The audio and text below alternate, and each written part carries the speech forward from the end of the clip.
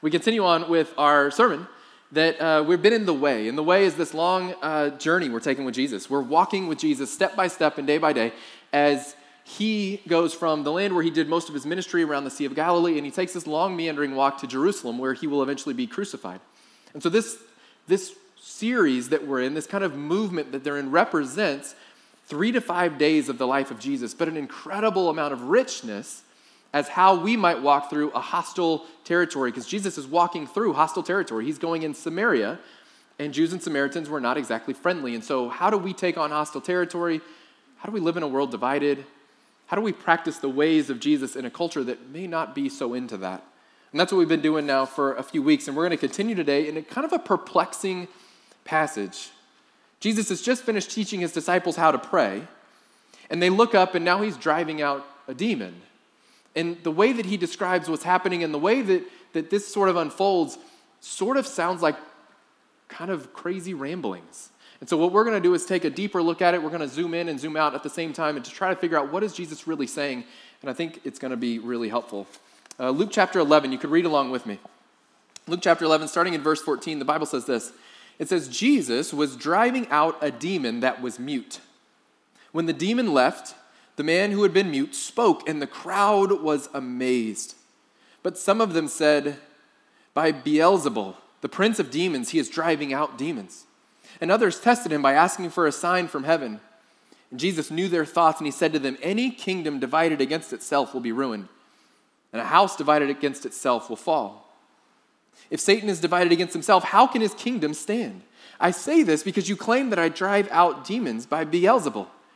Now, if I drive out demons by Beelzebul, by whom do your followers drive them out? So then they will be your judges. And if I drive out demons then by the finger of God, then the kingdom of God has come upon you. He continues, when a strong man, fully armed, guards his own house, his possessions are safe. But when someone stronger attacks and overpowers him, he takes away the armor in which the man trusted and divides his plunder. Whoever is not with me is against me, and whoever does not gather with me scatters. He keeps going. When an impure spirit comes out of a person, it goes through to arid places seeking rest, and it does not find it. And then it says, I will return to the house I left, and when it arrives, it finds the house swept clean and put in order. And so it goes and takes 7 other spirits more wicked than itself, and they go in and live there. And the final condition of the person is worse than the first. So Jesus is casting out a demon, and before we even get into that, a lot of people stop there and they go, okay, all right, well, this is like old-fashioned spiritualism or something. You know, maybe the person had a physical malady, or maybe there was a mental health issue, but just they didn't call it that back then. And I think it's important for us to make a distinction that Jesus made a distinction. Jesus made distinctions between sick people and hurt people and sad people and possessed people. And it can make us uncomfortable because we choose as much as we can to not live in a world where things beyond our sight exist. But the Bible paints a picture of a multi-dimensional human, an emotional, chemical, biological, spiritual human. The quick aside that we would take as we read through that, it says the demons, Jesus says, seek out an arid place. Which is interesting because when you find Satan in your New Testament, it's often in the wilderness. It's in the arid places. It's in the places where nothing else is living. And this is interesting because that's when we are most vulnerable. When we find ourselves in arid places, in dry places, in devastated places, in broken places, that's the place where the demon is going to flee. It goes to the place where nothing else is. So it's possible that when we are most broken or most vulnerable, that is when, in those seasons of trial, that we are most vulnerable to evil. It's why when you're in a season of struggle that people will pray for you, that you should be praying for yourself to say, keep me from temptation. Because when we are in those situations, when we're in those places, you'll read over and over in the scripture that it's in those arid, devastated, broken places where evil tends to congregate. Back to the text, Jesus is refuting skeptics. And he opens up this conversation about change and a divided self. House divided cannot stand. That works really well in your football huddle. Then he says, a strong man guards his house, which is just like when he says that a man was going down to Jericho, which is, he's answering a question, but he tells this story that seems to come out of nowhere. Something stronger overtakes the man, and then a house is swept clean, which seems like a whole different, is this a new metaphor? He's kind of jumping between different concepts. Is he rambling is the real question. And I think he's quite clear, but it requires us to zoom out. Jesus is talking about the power to change. I have a friend named Matt, who in college we were close friends, and he was a big guy, real big guy. And I met my wife. We moved to South Africa, and we moved home from South Africa, and I see Matt for the first time, and I'm pretty sure that it's Matt's little brother, because this does not look like the man that I left. And he goes, "Hey, so good to see you." And I'm like, "Where is the rest of you?" Matt had lost 120 pounds while we were gone. 120 pounds is a lot of pounds. He shaved a 7th grader right off of his body. And when I first saw him, I was like, I'm uncomfortable for you. Like, this has got to be a lot of work. I said, "How'd you do it?" And he goes, "I gave myself over to being healthy. I just gave myself over to it. I got a trainer. I got accountability. I changed my diet. I'm working on everything. I'm dealing with my mental health stuff. My anxiety's going down." And he went through all the lists. I said, "I just had to devote my life to, I had to get healthy." It's like, oh, okay. Everybody knows somebody who's had kind of a radical transformation, maybe physically, maybe emotionally, relationally, something changes. Jesus is telling us that it is entirely possible to get your life in order, to get your house swept and cleaned up, and you can do it without God. Jesus is allowing for that. Look, you can sweep your house clean. You don't need God to do it. You can make a radical change, and people do it all the time without God. There's a catch, though. Keller says it this way. He says, the only way to get the power to change is to give yourself over to something. The only way to get the power to change is to give yourself over to something. And so my friend Matt says, I gave myself over to health. And so I was able to change. Physical fitness, you have to submit to a diet and workout plan. Emotional health, you have to submit to a counselor and life routines, et cetera, et cetera, et cetera. You have to give yourself over to it. You must be coached into it. It's interesting, in a sports-obsessed culture, we think about what that means and how that looks when we live in a place where we are coaching our kids from a young age. We're changing them, we're growing them, we're developing them into who just we want them to be. You go out to the soccer field and you hear parents and coaches shouting at little boys and little girls, "Dominate, crush him, steal it. Go for the kill, little Johnny. Are you hurt? Shake it off, rub some dirt on it, get out there. Win at all costs." We train our children in interesting ways, don't we? We're building resilience, and yes. We're training our weak-kneed little children to be dominating forces taking care of lesser kids. I will eat your children for lunch. We send our kids to sport-specific camps. I have a nephew that goes to point guard basketball camp. Not basketball camp for his specific position on the team. Exclusive point guard basketball camp. So, there's layers on layers on layers of the hyper-specific skill he's trying to be given, and he's coached towards the exact skills he needs to dominate and kill other children. If, and here's the big deal, he can go and not come home changed, but he goes and he comes home better, he comes home developed, he comes home changed. Why? Because he has to be willing to give himself over to that for a week. He has to be willing to give himself over to the coaching, to trust in the words being spoken to him. Which, ironic as it is, gets weird for us as we raise our kids in kind of a really competitive, sports-obsessed culture, and everything is competitive. Dance is competitive, and sports are competitive, and all the things we do are Boy Scouts. Are you a better Boy Scout than that Boy Scout? Kill those Boy Scouts. I don't know. I wasn't a Boy Scout. Maybe that's not true. Then we introduce people to Coach Jesus. We had, soccer coach, and basketball coach, and piano coach, and dance coach, and whatever coaches. We have all these coaches, and we introduce people to Coach Jesus, and then it just sounds funny. Submit to each other. Shout these out at the kid on the football field next Friday night. Give your life away. Love your enemies. Help up that other team. Be generous. Give the ball away. We don't say these things. They're so opposite of what we have ingrained in every single day of every extracurricular that we're to be taking ground, and Jesus is seeding life. Losing is the only way to winning, guys. Go get them. Lose your life. A child divided cannot stand. We wonder why we get these young adults that are struggling. Going, look, my whole life everybody said it's this, and now you're telling me Jesus says it's that, and it's hard to square those things. Where's that Jesus that dominates? Where's the Jesus dunking on the Romans and then doing a touchdown dance? Where's the Jesus that wins elections? I don't read that Jesus. I don't have that Jesus. The Jesus that we get in the scripture is a dusty, bloody Jesus carrying a criminal's cross. Doesn't look like winning.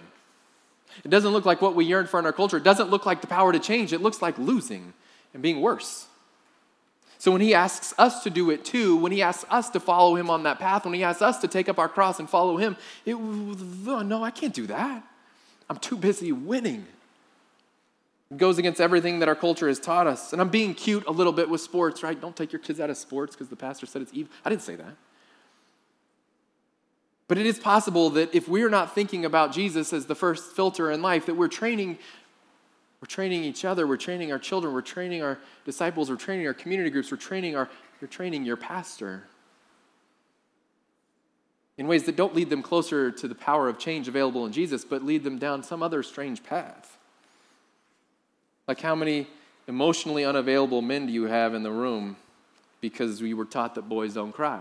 Just by show of hands. See, none. Nobody has the emotional wherewithal to raise your hands. I get it. It's okay. How many insecure women in the room? Don't look around at others for validation. But how many insecure women in the room who, because you hit puberty and then were challenged to you weren't enough for anybody, you needed to be better, and you need this marketing product, and you need this other thing, and now you're attached to an emotionally unavailable man. How many we left with insecurity that's just paralyzing? My point is this: if you get self-control and you get power over your problems and you do it all without Jesus, you're actually just worse off. We don't think of it that way, but when you do all the self-help and you do all the self-development, you do all the things divorced from Jesus, they don't help. They just drive you further into a culture that isn't him.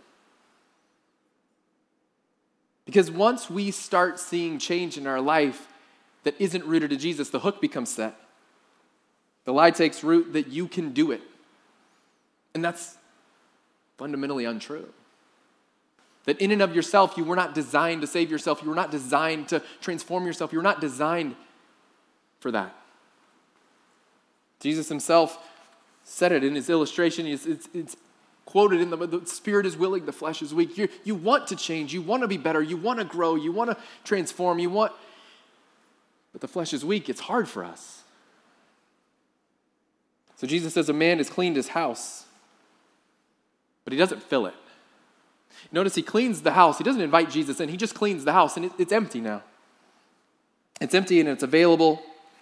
And what happens when you clean the house is forces stronger will just come and move in. You've just made room for a different force to enter the house. You get rid of this affection, a new one comes in. You kick that habit and a new one shows up. Emptiness always gets filled. Emptiness always gets filled. Every void eventually gets filled. And the question then becomes, what fills the void in life?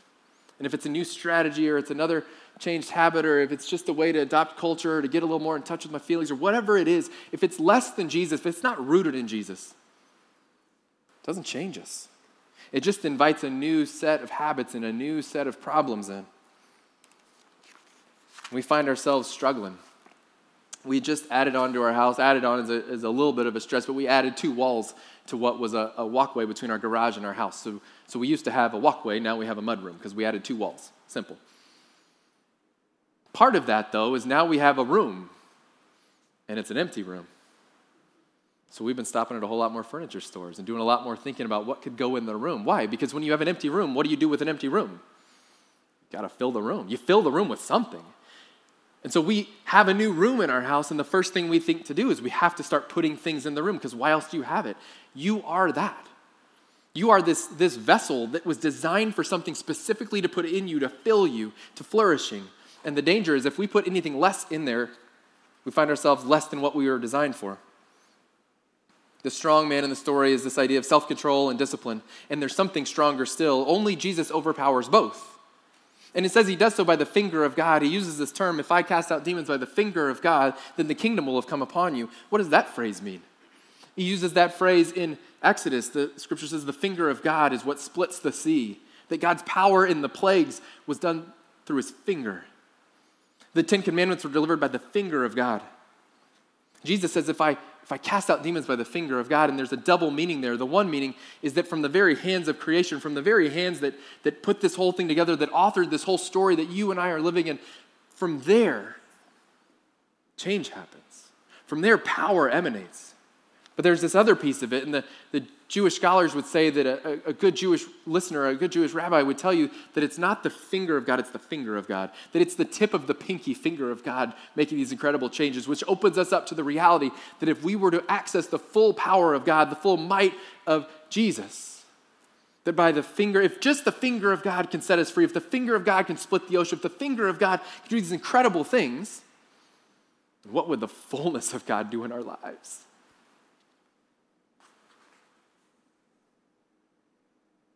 So Jesus is saying, when I clean your house, when I'm the power by which you change, then change is just not waiting for the new demon or the new bad habit to come in. It is eternal and it is beautiful because only I am stronger than the strong man. Only I am stronger than the one who would come to plunder him. I am the true and better strong man. I'm the only one that can hold the house. I'm the only one that can secure the homestead. I'm the only one that if you give yourself to me, you are safe. When Jesus changes you, the old goes and new arrives. When Jesus changes you, it's more than an update. It's a transformation. It's not new and better. It's death to life. Death transitions to life. This whole thing is about the power to change. This whole strange, seemingly rambling story Jesus is giving is all about the power to change. When we revel in our power and our will and our agenda and our ability, that change eventually fades. When we let culture define winning, or we change ourselves towards an empty goal that isn't Jesus, we eventually find ourselves empty. What we saw in Luke 10 when we were walking a couple weeks ago, the disciples were casting out demons and they said, Jesus, isn't this incredible? And he goes, don't be excited by that. Don't be excited that you have power over the spirits. Be excited that your name is written in heaven. Be excited that you're with me. He's telling them, the excitement that you're feeling should not be about what you're able to do. It should be about whose to you belong in your mind. Our joy is rooted in Jesus. Our security is rooted in Jesus. So spell it out. The illustration that Jesus paints, you're the house. Not the strong man defending it, you're the house. No amount of strength defends it against evil. Jesus is that strong man who can, but it's all about possession. Who owns the house? See, what it means to be a true Christian is to allow Jesus to possess you. We hear someone is possessed and we think of like the exorcist. That's not a very positive idea. But throughout the scripture, what we find is when we are truly possessed by Jesus, that's when we find ourselves as real followers of his. Ownership changes everything. Do you remember Toy Story? I don't know, it's been like 1,000 years, it feels like. But Toy Story, there's like 12 of them now. And the first one, I think it's the first one, that Andy is the boy and Woody is his prize toy, the cowboy doll. How do you know who Woody belongs to? When he's having his existential crisis, his moment of disbelief, the other toys tell Woody to check his foot, and he looks at the bottom of his shoe, and in child's handwriting in crayon, it says Andy. You're Andy's toy. And it calms Woody. He remembers who he belongs to, that he's safe in this place. When he finds himself in the arms of the neighbor kid, Sid, the maniacal neighbor kid, possession is maybe a different term for that kid, everything is dangerous because he isn't with whom he belongs. In another version, one of the sequels, the toy dealer starts to erase Andy's name. He wants to sell him like he's some artifact. And there's a new crisis because I'm not me if I don't belong to Andy. And you and I aren't that different from that concept.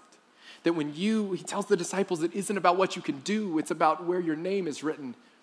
And you flip it a little bit, you could kind of say it isn't about what you do, it's about whose name is written on your life. It's about whose blood you're under.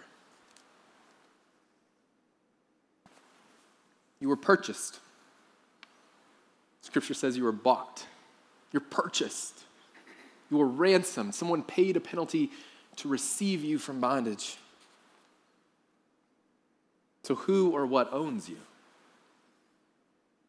We don't like that question because it forces us to do uncomfortable thinking. Who owns you?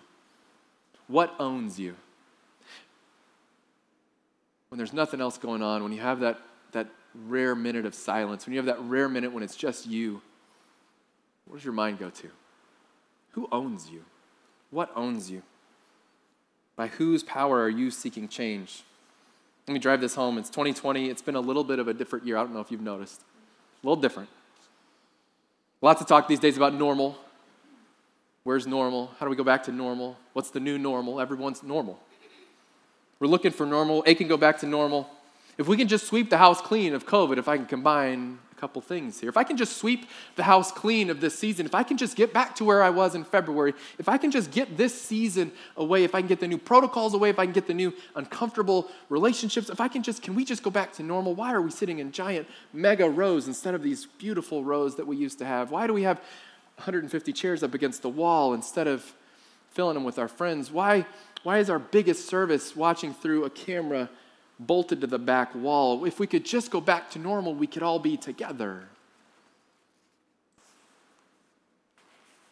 We're obsessed with going backwards to normal. But no one goes backwards and calls it a win. Your cell phone company called you tomorrow and offered you a downgrade. Hey, you're eligible for a free downgrade. We'll give you your last phone that you had that you just turned in with a slower package and less minutes, whatever. Anybody looking for 3G? Like, hey, can I still get on one of those 3G plans? No. Nobody wants a downgrade. Nobody wants to go backwards. It's as if there's an opportunity in this year that we wouldn't have asked for, that we don't have to like. I'm not saying you should like it, take your medicine and enjoy it. There's an opportunity, that there's openings everywhere, that there's avenues there didn't used to be, that there's conversations we couldn't have, that our routines are interrupted and our life has been changed, that maybe, just maybe, our house has been swept clean a little bit, and our calendar was swept clean, and our routine was swept clean, and the way we worship is swept clean, and everything's been swept clean, and we have the opportunity now to decide what moves in. Collectively, individually, we have the opportunity to decide, Lord, I used to do this, and because of this whole stupid year, I do none of it. And he goes, yep. What about me?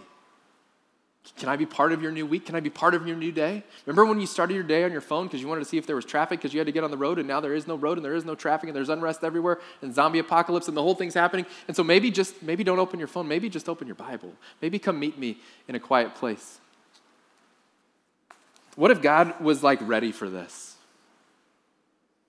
Stretch with me. What if the author of eternity, what if the creator of all things, what if the spirit who blows breath into your lungs, what if the Alpha and the Omega, the beginning and the end, this God who knows all, the all-powerful creator God, what if God knew this year was coming and let it happen? What if instead of us thinking that it's a year of uncertainty, what if we instead look at a path of uncertainty lined with certain opportunities and we just have to discover them? It makes beauty from ashes, Scripture says. That there are armies of bones on the desert floor, and in a word, in a breath, he turns them into living, breathing fighters for justice. And you and I are these things. You and I are living in the ashes of a year that none of us asked for, and yet there's beauty to be made there. You and I are living in the bones of what was, and there's a new life to be born there. Like, what if Jesus has better set aside for you? And so while we yearn for the old normal, or even maybe just I'll settle for a new normal, what if Jesus is like, what if you just gave up on normal and asked for better? What if you asked for better? And every morning you said, Jesus, I don't know when normal's coming back, but I want better. Give me new, give me better, give me opportunities, show me the way, put me on the path, I want better. Like maybe the house was swept clean so we could install Jesus back at the center of our lives. So maybe you're a believer in here and you go, you know what? I hadn't thought of it that way. Maybe your invitation this year is to be a follower of Jesus again. Where you've been a believer, but maybe there's not a whole lot of evidence to show that you're following Jesus. And maybe this is your invitation to get back on that path, to be back on the way. And your invitation is to be a follower of Jesus again. And let that belief be lived out in your life. In the 167, when we leave this place and we have 167 hours before we're back here to go and impact our neighbors, to love the unlovable, to rescue orphans, to save the unborn, to bring justice in places where it doesn't exist. What if Jesus said, I know you believe, can you follow me? And that was your invitation today. On the other end, maybe you don't believe, and that's okay. You're in the right spot. And maybe you don't believe, but you might be invited to follow too. That Jesus goes, look, I've kind of cleared your calendar. Try me, test me, see me. All through your scripture, you roll through and you see people following Jesus, and not all stick. That's up to you. That's up to him. That's not up to me. But when the people follow and they get close and they get a sense of who Jesus really is, sometimes belief is born there. What's true is this: whatever change or hope you are scratching around for today, it's available. We say around here all the time, everyone's in a battle, big or small, public, private, everyone is in a battle. Everybody is fighting something. Everybody is in a battle. Everybody is desperate for change in some aspect, in some relationship, in some area. It's financial, it's emotional, it's mental, it's spiritual. Everyone is looking for that hope. Jesus is the only power to lasting change. The only way to healing hope and the only path to true salvation. If you are on a path looking for salvation, if you are looking for hope, if you are looking for change, if you are looking for something to take you from this season to the next, better is on offer, and his name is Jesus. And so my challenge to you today is, will you trust him? Will you walk with him? Maybe walk with him again, or maybe walk with him the first time, but would you be willing, as we're going to be walking with Jesus in here every week, would you be willing to just start that journey and go, I'll walk, I'll open the door, I've swept my house clean, I'm going to invite Jesus in and just see how it feels. See how that goes for me. See how my life and my hopes are impacted by having the author of creation at the center of my world. Would you trust him? Let's pray. Heavenly Father, we are challenged by Jesus. We're challenged by this idea, Lord, that you have better for us, that you are our ultimate protector. Father, my confession would be for sure that I always try to do it myself first. My habit is to do it myself, to try it myself, and only when I fail and fall and scrape my knee do I look up to you and say, maybe you're better. Father, maybe this is the year that changes for us. That each of us learns that our first help is you, that our first hope is you, that you are the primary possessor of our lives. So, Father, today we open our hands to that. Release what we have claimed as ours and we give it to you, that you might write your name on our life, and then we might find security in knowing that ultimately, no matter what the world brings us, no matter what 2021 looks like, that we do not worry and we do not fret, because your name is Jesus and you call us your own. So thank you for loving us. Thank you for saving us. Thank you for letting us follow you in this incredible, beautiful journey. Pray these things in the saving name of Jesus. Amen.